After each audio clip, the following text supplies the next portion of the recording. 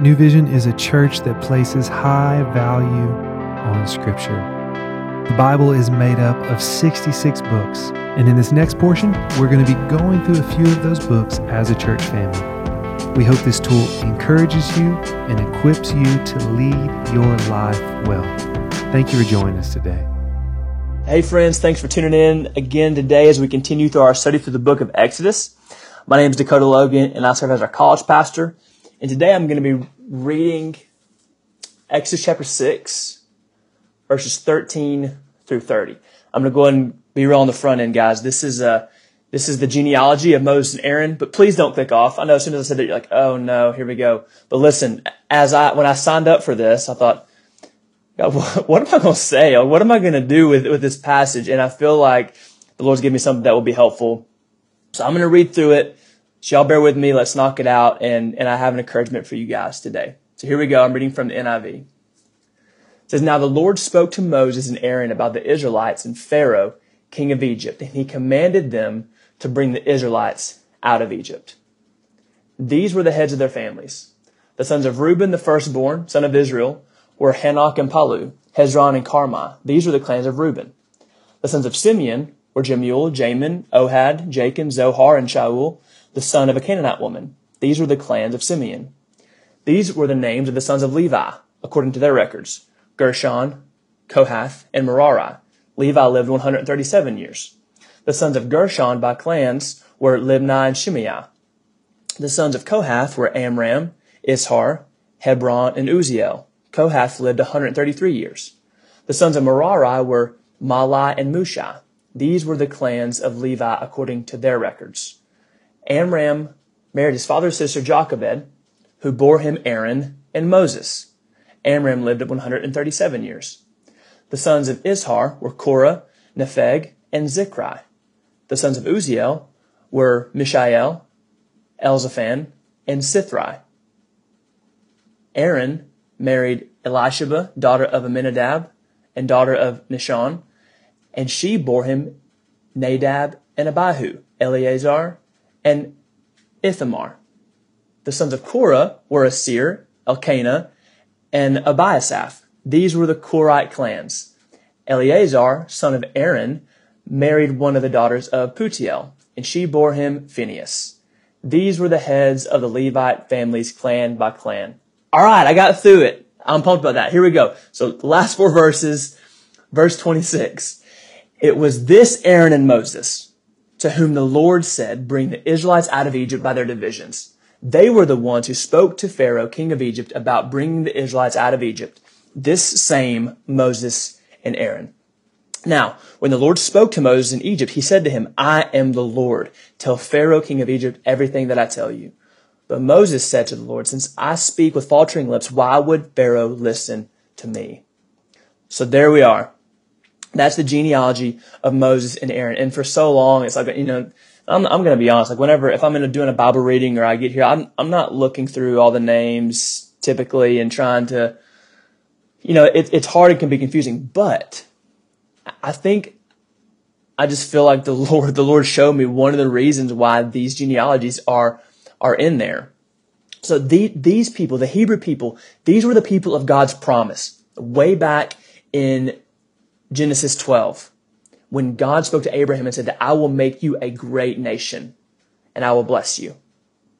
Can you guys imagine being one of the Hebrew people growing up in captivity in Egypt and hearing that? Oh yeah, we're the people of the promise. Yeah, a great nation. Well, I'm not really saying a great nation, you guys. They were enslaved for 400 years. To put that in context, in 2026, in 6 years, America will be 250 years old. And the Hebrew people were in slavery for 400 years. And so I think these list of names was to point them back to the promises of God.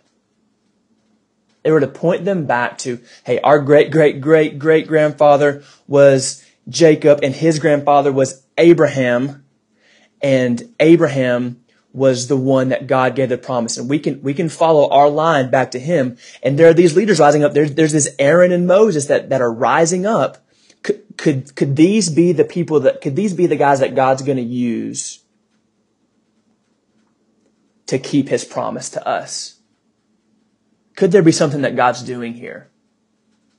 I think that's exactly what is going on here in this genealogy. I think that's exactly what the writer's trying to do, is pointing them back to remind them of where they came from and the promise that was given to them by God. And sometimes we need something to point us back to the promises of God.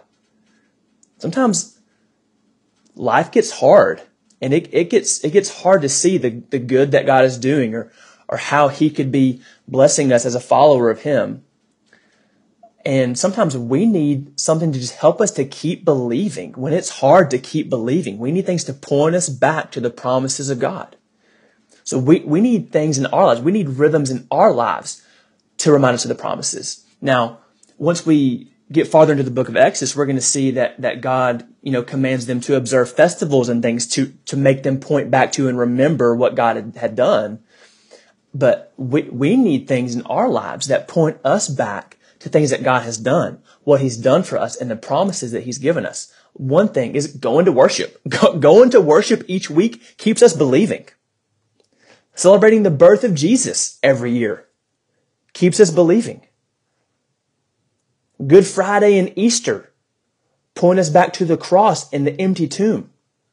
Those things keep us believing because God has defeated sin and death, and one day he's going to come back once and for all for his people.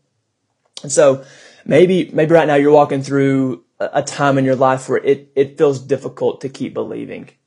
And you feel like, yeah, I can, just the way that life is right now, or the way that my faith journey has been, I could understand maybe a little of what they were feeling being in captivity for so long and wondering where God was at, because I can't see God right now. I can't feel God right now. Well, remember that our God keeps his promises. And one day he's coming back once and for all for his people. In Revelation chapter 2, we see this promise. It says that he will wipe away every tear from their eyes.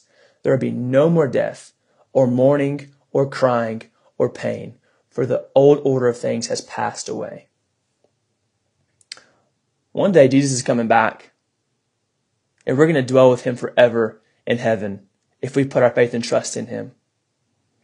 And so, have rhythms in your life that keep you believing. And find some promises in Scripture that you can look back to that encourage you when it's hard to keep believing. I have to do that. And so have passages of Scripture that you can go back on that encourage you, that remind you of who God is and what he's doing. And we need these types of things in our lives. We need rhythms in our life that point us back to who God is and what he's promised us, just like this text here, and just like the Hebrew people celebrated festivals every year. We have to have things in our life that point us back to the promises of God that keep us believing. So, hope this has been encouraging to you guys. You guys have a great day. We love you guys, and tune in tomorrow as we continue studying through the book of Exodus. Thank you so much for joining us today. We'll see you tomorrow as we hop back into God's Word.